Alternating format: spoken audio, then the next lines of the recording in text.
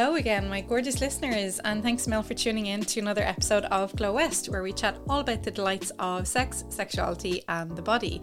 As usual, I'm your host, Dr. Caroline West, and I'm always delighted to be a part of the Tortoise Shack Network, where you can find tons of content on politics, culture, society, and of course, me with the Sex Podcast. If you like what we do, please do consider supporting us at patreon.com/Tortoise Shack to help keep the mics up and running.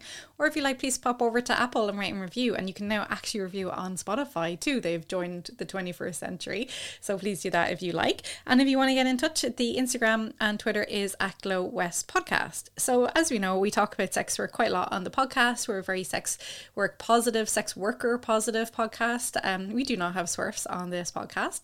So today I am talking to someone who is talking about not only their career in sex work, but the experience of coming out and what it's like to be an activist and how all those things kind of intersect with each other. She also has the best skin I think I've ever possibly seen on another human being, but we might get into that, we shall see. So today I am talking to Melissa Merman, who is a digital artist, writer, certified sex coach, and former sex worker. She's an activist for sex worker rights in the movement to decriminalize sex work. Melissa with the gorgeous skin, how are you? Oh, I'm doing great. Thank you for having me. Fabulous. It's people are like, what? How do you know that? No, we met, I think, how many years ago is that now? I've lost track of time with the pandemic. Like 5 years ago, maybe 20. Yeah. And what I attended two sex educator conferences, one in Washington and one in LA. Which coast did we meet on? We were in Woodhull LA. Or was it Catalyst Con? It was Catalyst Con, and then we went out LA. So that was Catalyst. Yeah. Yeah. And then we found a speakeasy bar on Venice Beach and had a good few cocktails.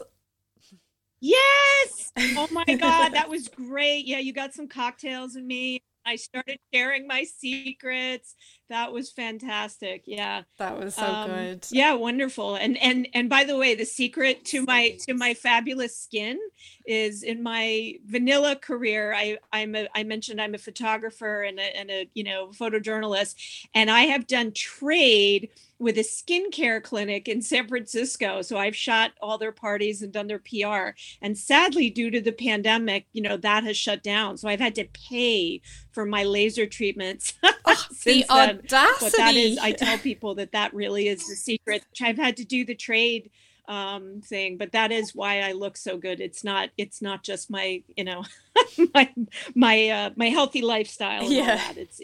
It's due to good skin tech. Oh, yeah. Definitely. Well, you should do podcasts on skin technique stuff as well. So that would be fun. So you talk about. Oh, totally. Yeah. I know. I'm actually kind of obsessed with it. Yeah. It's a fairly good thing to be obsessed with now, in fairness.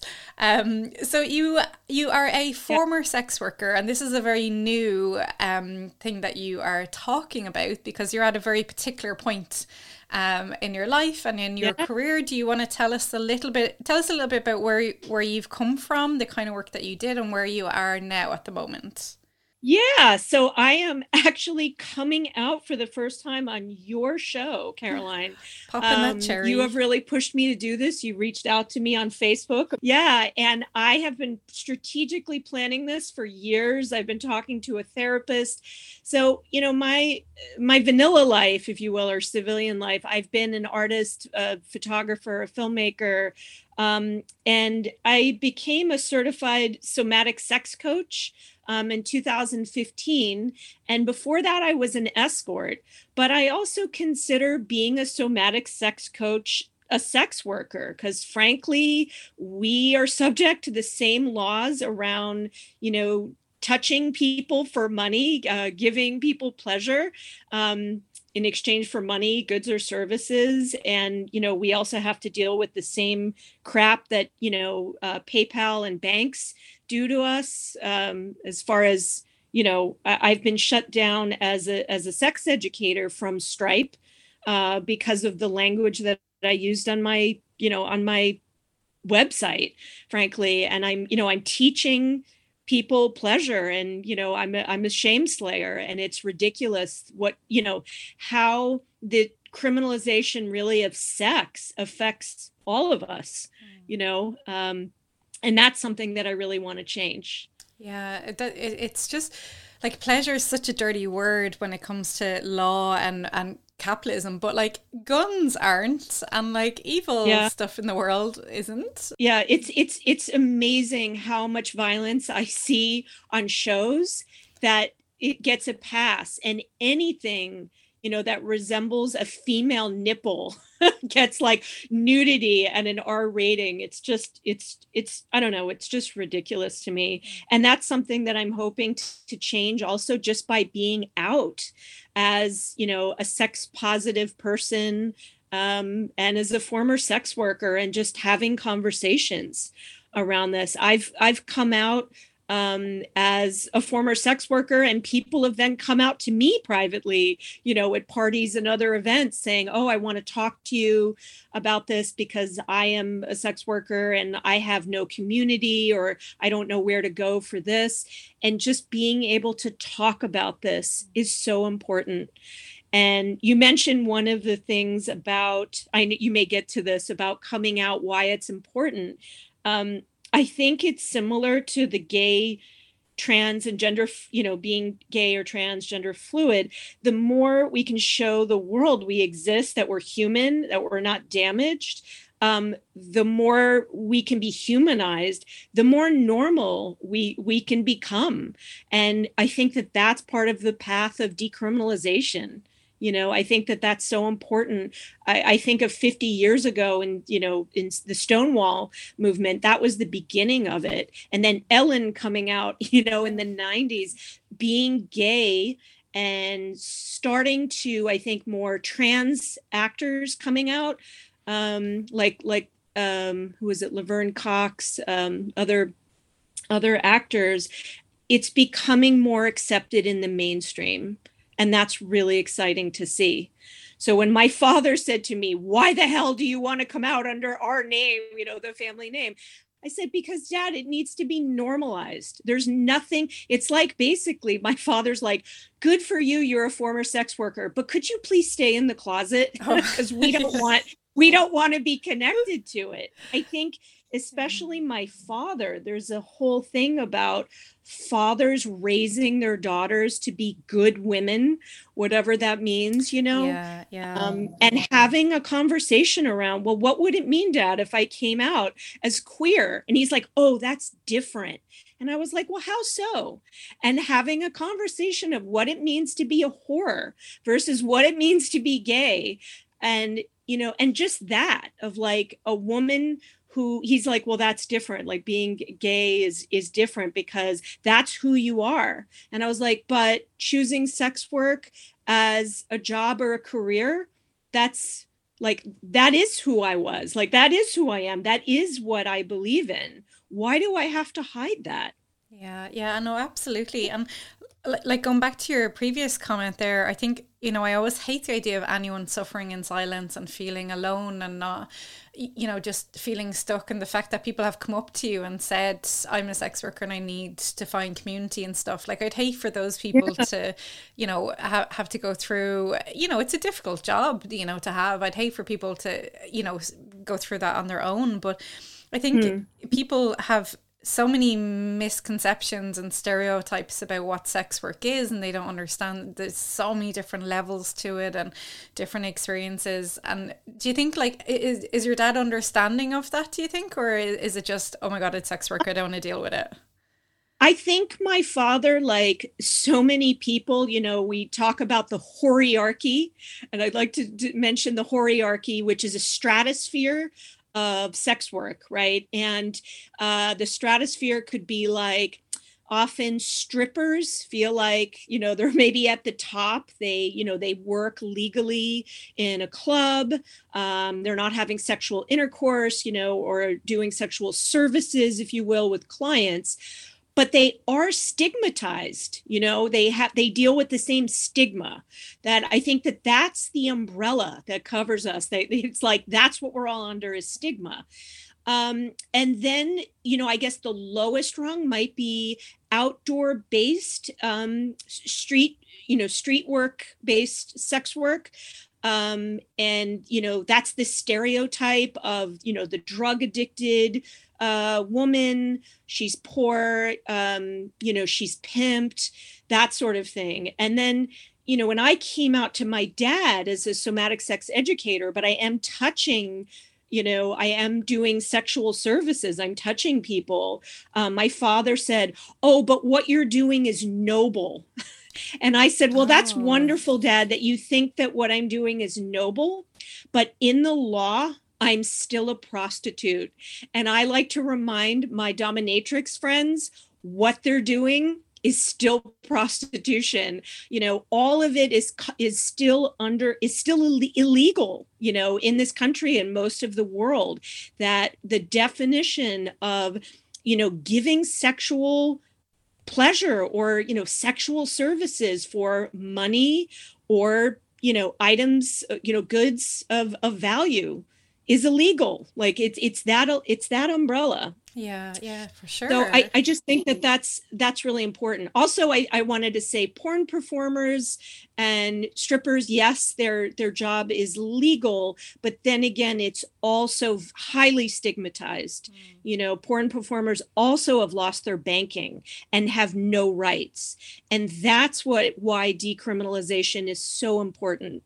When I talk about, it's not just about people who, prostitutes, people who have sexual intercourse for money, that are criminalized, but the whole thing of people, losing their housing, their, say, regular jobs when they're found out to be former sex workers. I know of a teacher that lost their job when they found out that they used to be sex workers, and there's no legal recourse for that. That's what's incredible to me. Yeah, it's disgusting. Like it's, I did my PhD on the experiences of women working in porn, and they talked a lot about stigma, and one kept getting fired from bar jobs because she'd done porn. And it's like, it's not as if a bar job, it can be seen as this moral standing as such. Like it's just a job. Like you're not working with children, you're not working in a delicate environment. It shouldn't matter. And it shouldn't matter for any job. It shouldn't matter. Right. It shouldn't matter. It shouldn't all matter for any job, but it is, it's amazing. Like OnlyFans has just taken off huge in the pandemic, where people lost their jobs, say, working in the food industry, and sex workers that were working with people in person, like strippers, have started OnlyFans. And it's amazing. I read about a woman that started an OnlyFans and then went back to her job as like a gas station attendant, and people found out what she did, and she was fired on the spot. And at the same time, she's like, "Wow, I'm so glad I was fired, because now I'm actually making real wages, that I've, saved enough money to buy a house." And it's just sort of ironic that people turn their back on people like also empowering themselves, like making money, and without having to work crap hours. Right. Yeah. It's just amazing to me that supposedly we're bad for making money and, being empowered. And maybe that's how the people stay in power that set up these laws. I mean, I think about the men that criminalized sex. I mean, maybe there was a whole reason. There's a whole reason behind why they did that. They didn't want women to have the means, to have the power, to make their own choice.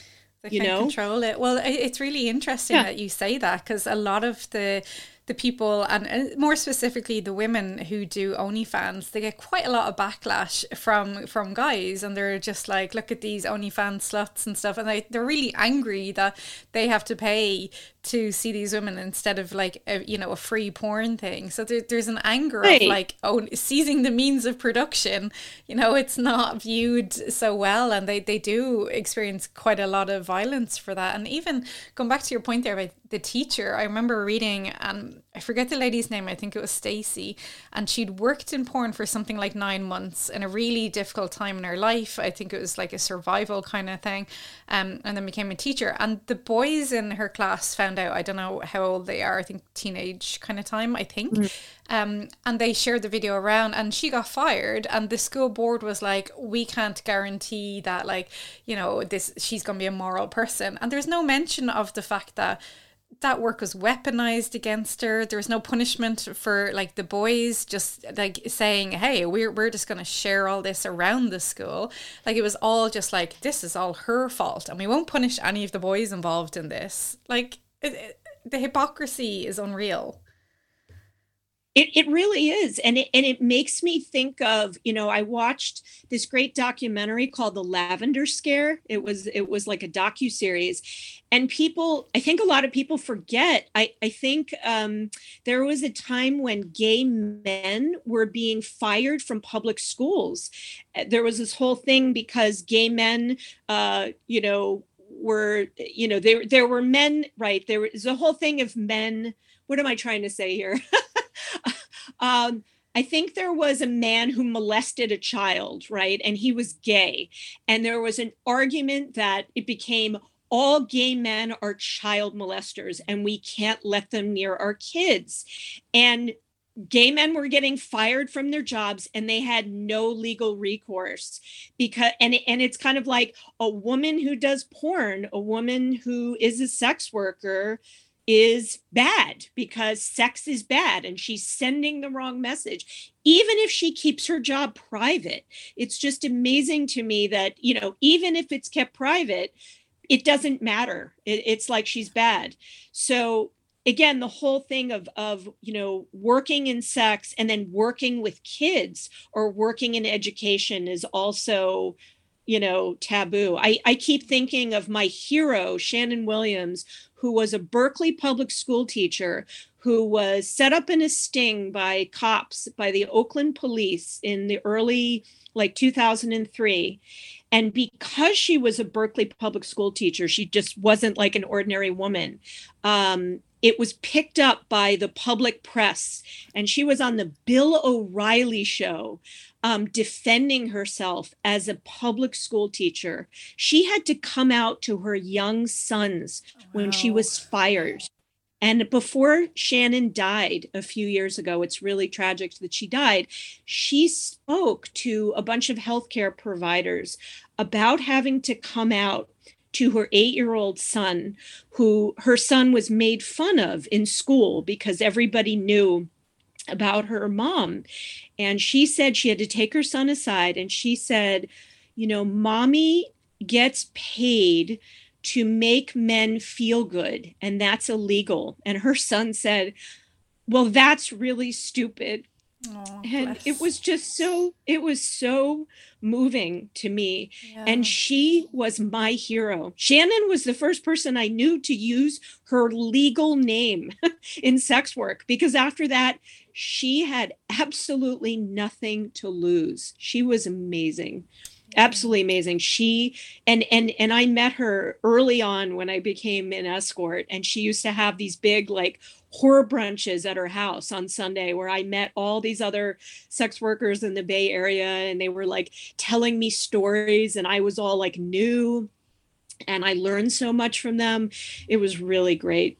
That's so lovely. And it just, yeah, like that, it's that real binary, isn't it, between like a good woman and a bad woman. And, you know, you can't be both. Like, she couldn't possibly be a good woman and a teacher and be involved in selling sex at the same time. It's like we have that binary of you're either good or you're bad, and you can't access, you know, either once you're tainted. And it reminds me a lot of, do you remember Christy or Kirsty? I think it's Christy Mack, and she was a porn star, and she was brutally assaulted by her ex called Warhammer, and it was basically attempted murder. Like, it was horrific, the injuries that she was left with. And people, like, in court, his lawyers argued that she couldn't possibly be sexually assaulted because of the kind of content that she did. And people online were like, you know, abusing her and saying she was making it up and all this kind of stuff. And it was like, she wasn't permitted to have any kind of empathy or victim status, or to be even seen as a real human that deserved, you know, love and care and kindness during an absolutely horrific time. I mean, Imagine, I just don't know how lawyers sleep at night at the best of times, but arguing that in court, basically that sex workers can't be assaulted because of their job. Like, that's just so vile that, like, how, it really infuriates me. And you just think, Right, the right. impact of that. Just from even doing right, just from even doing porn, right? Porn is looked upon as like sexual assault, and therefore they can't be sexually assaulted. I mean, the same thing can be said, for in-person sex workers.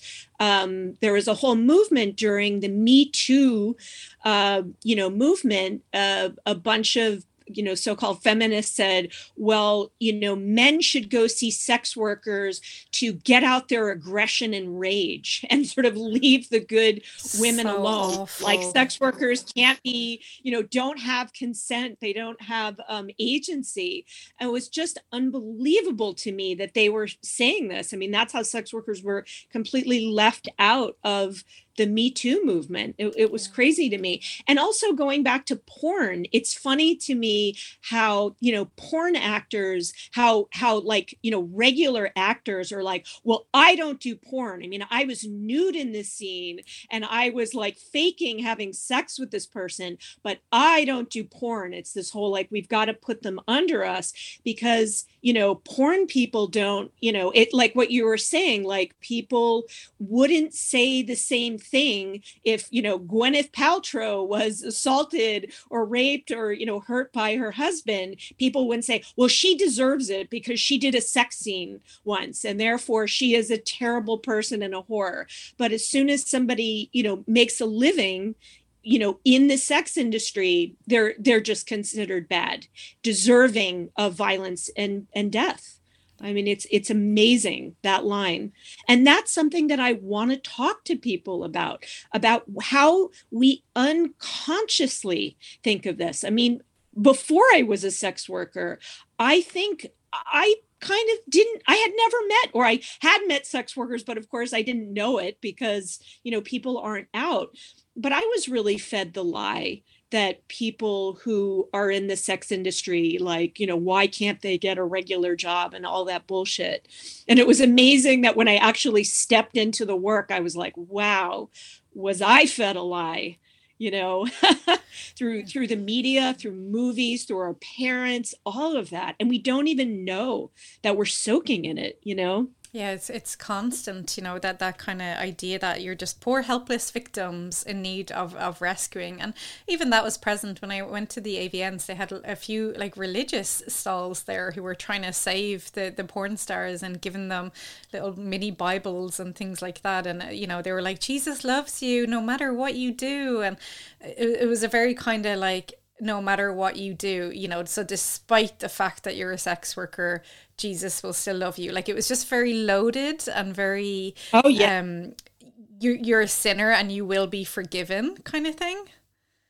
Right. Or like the anti-trafficking people, like, oh, you poor sex workers, you just have Stockholm syndrome. You don't know what you're doing. We'll just rescue you from these terrible clients that are, giving you money to live and, helping you pay your rent and helping you thrive, and all that. And it's funny to me that they always say that they're going to save and rescue. There's never anything about money or jobs or housing. It's just like, we're going to rescue you with Bibles. Like, it's so funny. There was a whole thing, Project Rose was this thing where in Arizona, cops set up a sting to arrest prostitutes and then put them in this program. And I sort of think of it as the gay, the whole thing of like gay conversion therapy, to try to like turn you straight.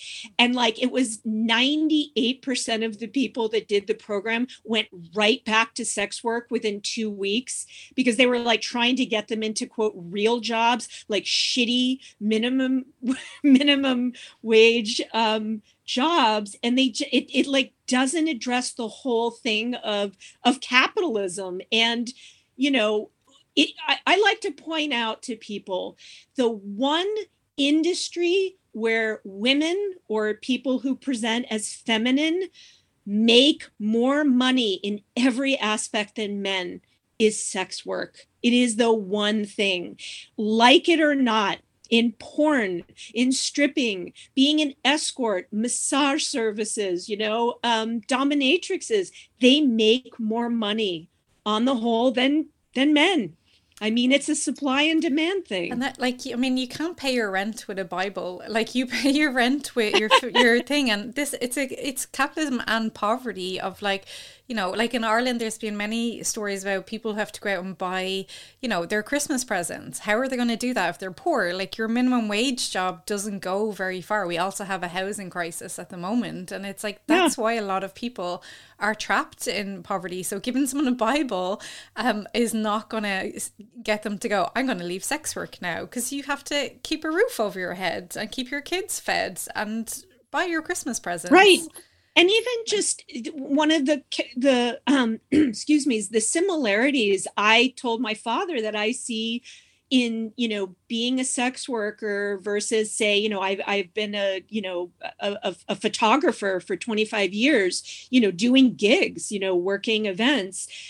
Is that you work for yourself. You create your own wages, you brand yourself, and you decide who your clients are. That, at least that's who I was as a sex worker. I know not everybody can do that. I understand that's privilege, but it's so similar to, I think, when I've worked for the man, when I've made $12.50 an hour and was told what my hours were. And I've had many of those minimum wage jobs, in between me working gigs as a photographer, because it didn't pay that well. That's the thing. I mean, you work in sex work and then they're like, oh, go get a job at McDonald's or Walmart or, Target or whatever, being a cashier.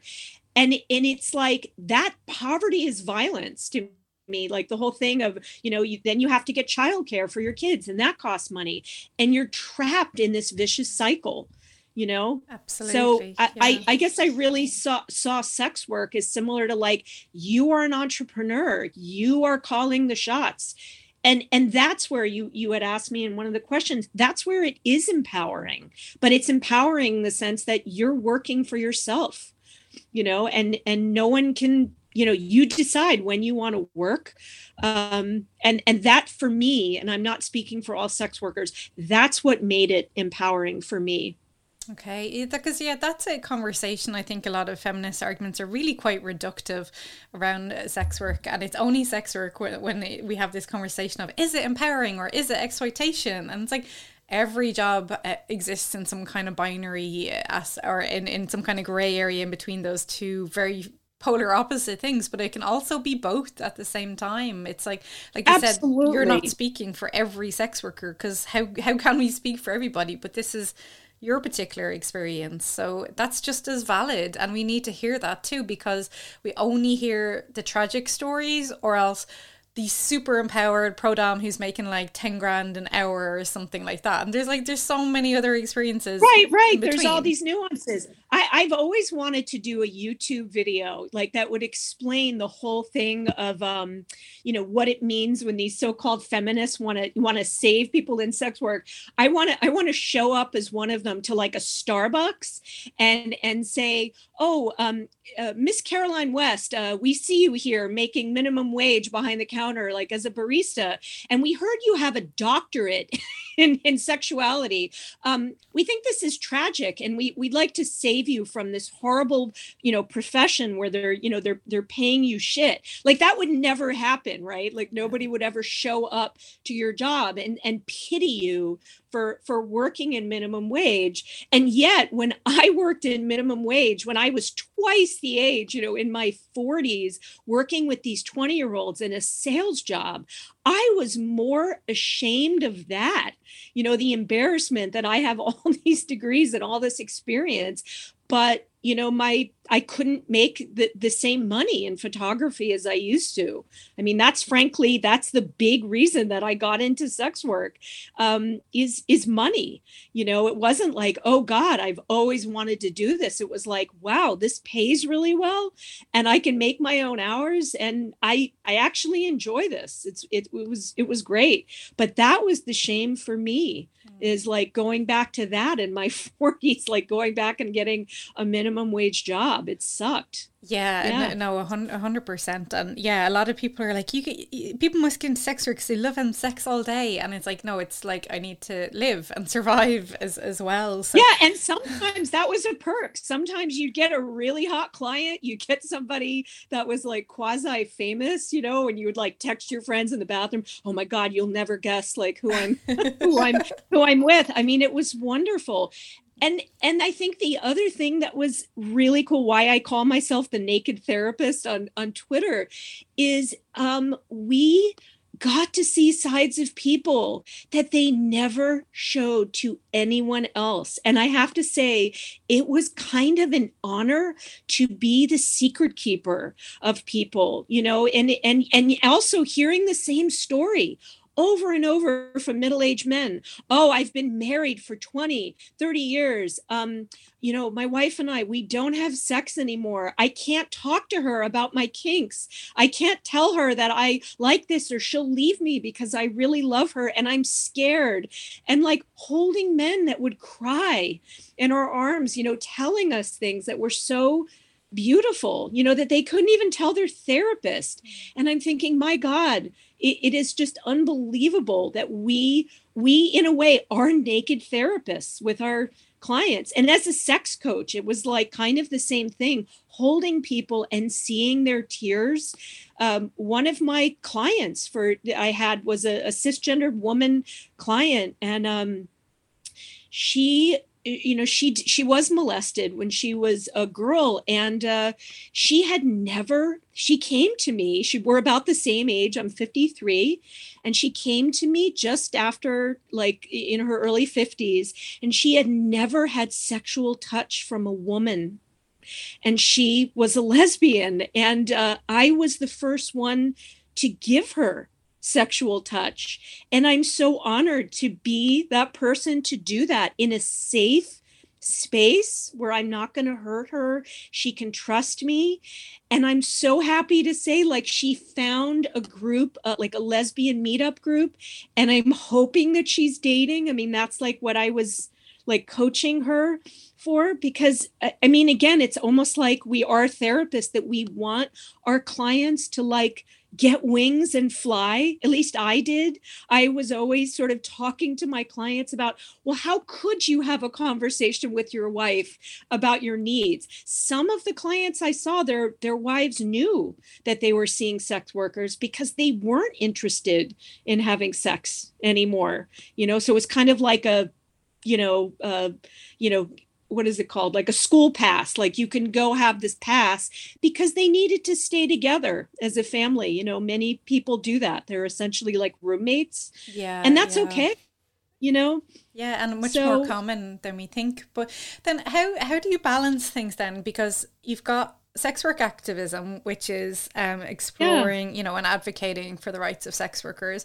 And you've got those stories about having those particular lovely clients who are great. But then the narrative that we hear about sex work is, that workers are abused and the clients are awful and exploitative.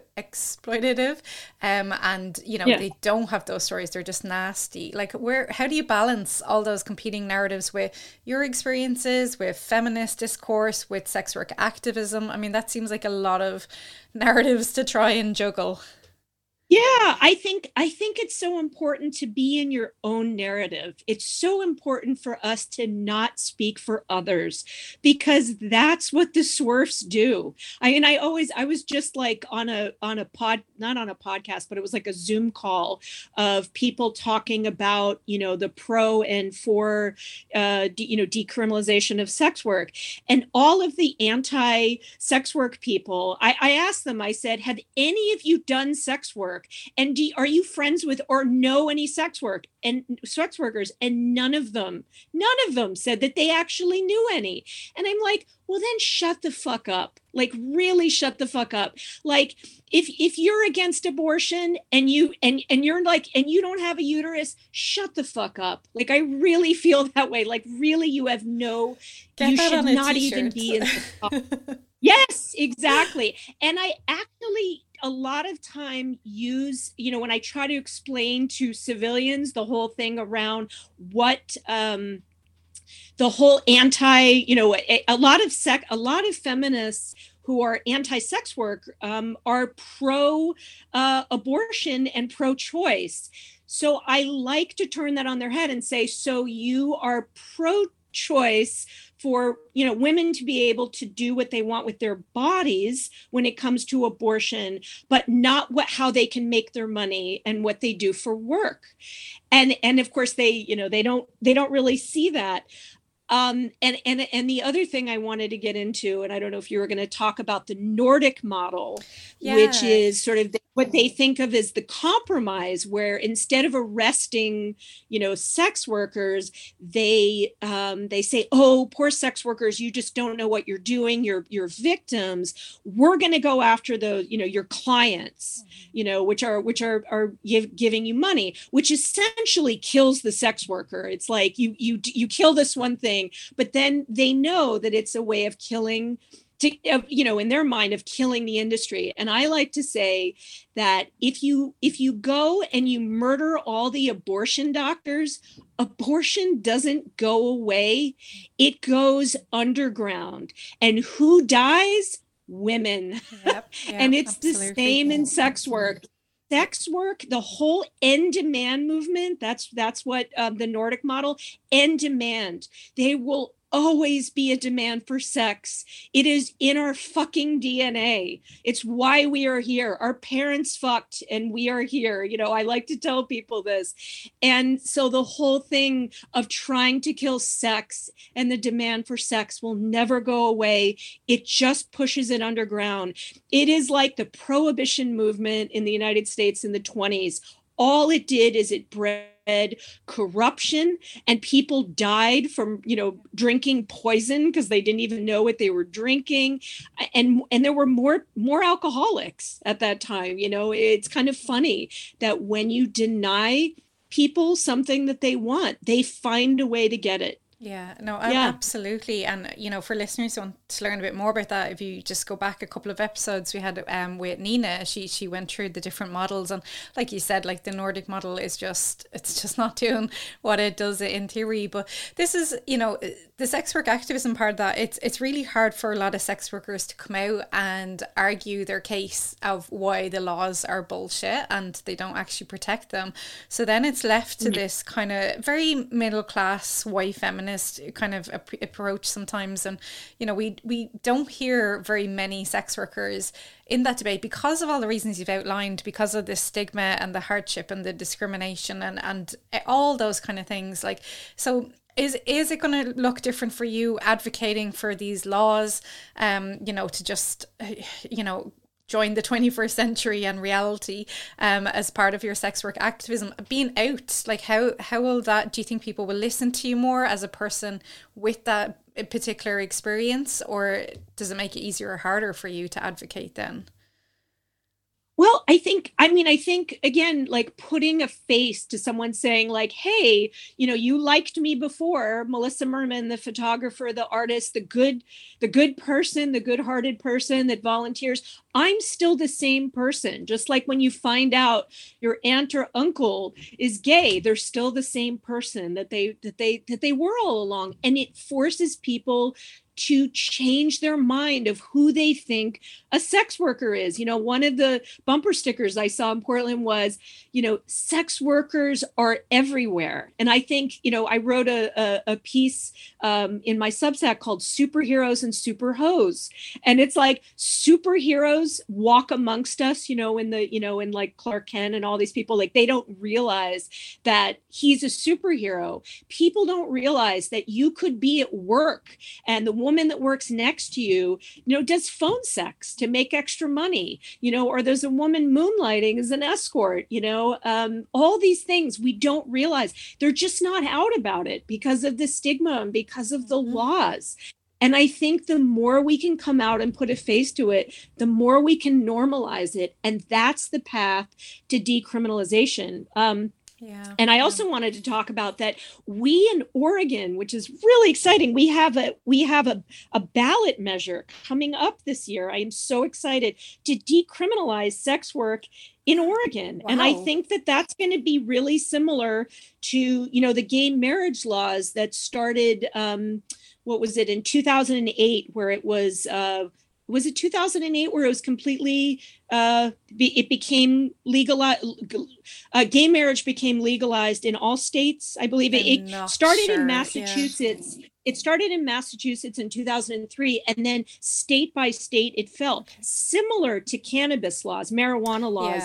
Yeah. I believe that we're going to see full decriminalization worldwide, in the next 5 years. It certainly is very decriminalized here. You can't, every single block in Portland has a weed store on it. It's kind of funny. Yeah, I'm not surprised that Oregon would be the place to have sex work decriminalization on the ballot, because it is that very liberal kind of, and harm reduction approach as well. Absolutely. And did you know Portland has more strip clubs per capita than anywhere in the United States? I did not know that, but I suppose I'm not surprised. Like, people in Oregon sound like they're having a great time. They are. I mean, and yet we've got the Proud Boys, and we have a lot of conservatism right outside Portland. I know people forget. They think like Portland is this little blue dot amongst a lot of hardcore conservatism here, but it could be the laws, how they set it up, when the pioneers came here. But I think that that's also why this law, this ballot measure actually got on the books, which is going to be amazing if this passes here. That would be incredible. And also, I think in the city of San Francisco, it was decriminalized just within San Francisco.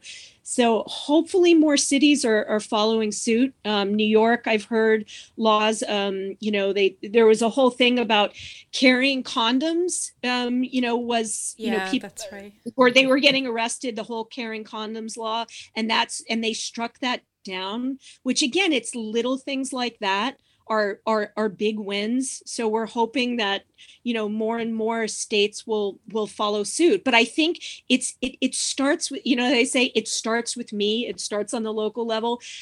Why coming out for me is so important. And just one by one, talking to my friends and family about it, saying, this is what a sex worker, looks like.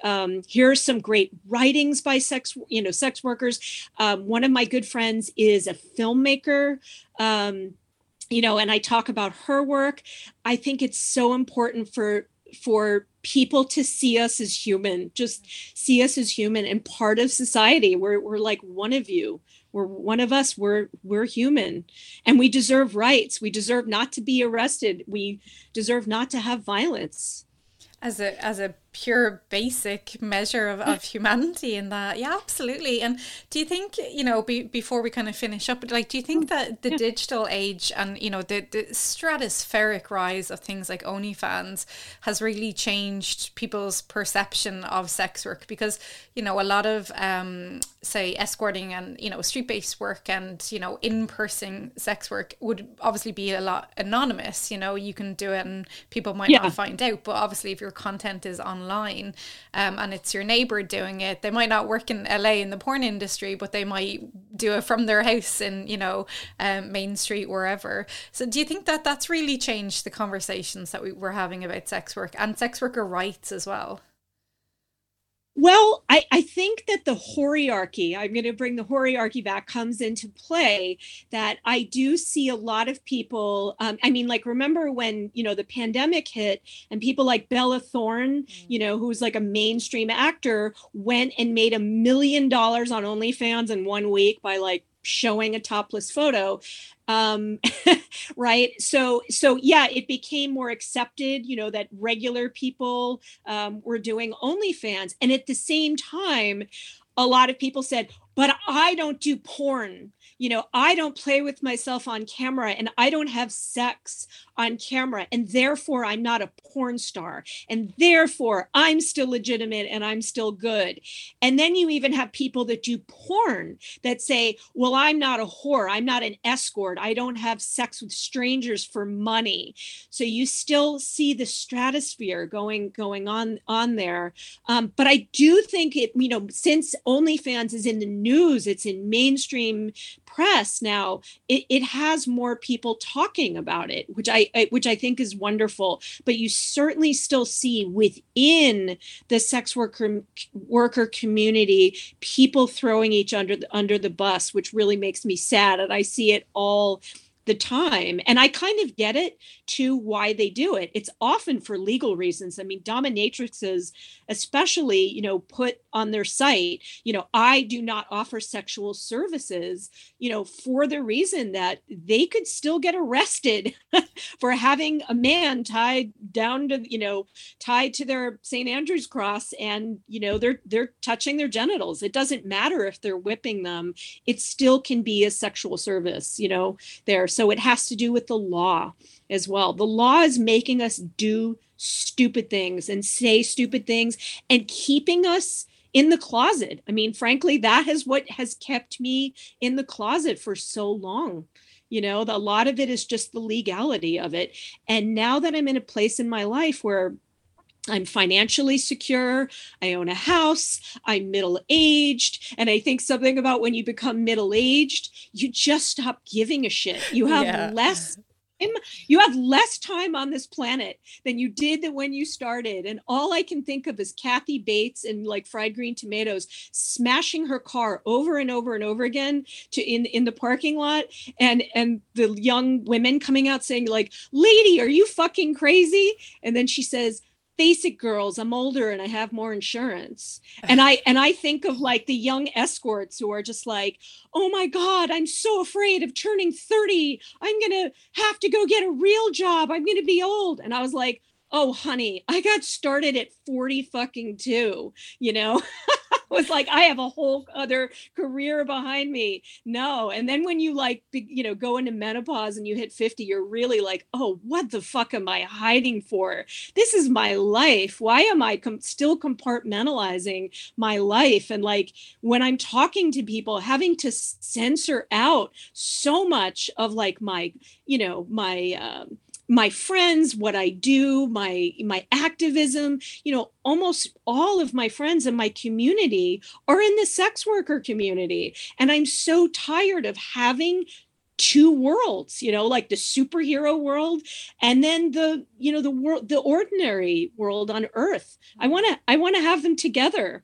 Finally, that's why I want to come out as one human being. Yeah, I know, and I wish you all the best with that. And I think it's just such a fab thing that you're doing, because what you're doing is creating a safer world for others, and a world where nobody has to be lonely and engage in work where they're lonely, so they can find community and support. And like you said, like that, the whore brunch, back at the start of your career, and you learned all that nice things. It's nice to learn from other people and keeping yourself safe and keeping yourself successful and all those fabulous things. So Melissa, you're a joy to chat to. I could chat to you for hours, and unfortunately we don't have hours, but we will have you back on actually maybe like after if the law passes, we'll have you back on for your reaction to that. So where can people find you if they want to follow along with your activism and all the fabulous things that you are doing? Yes, well, I am just finishing up my website. My main hub is melissamermin.com. It's MELISSAMERMIN.com. And my Twitter, that's where I'm most active, is naked_therapist.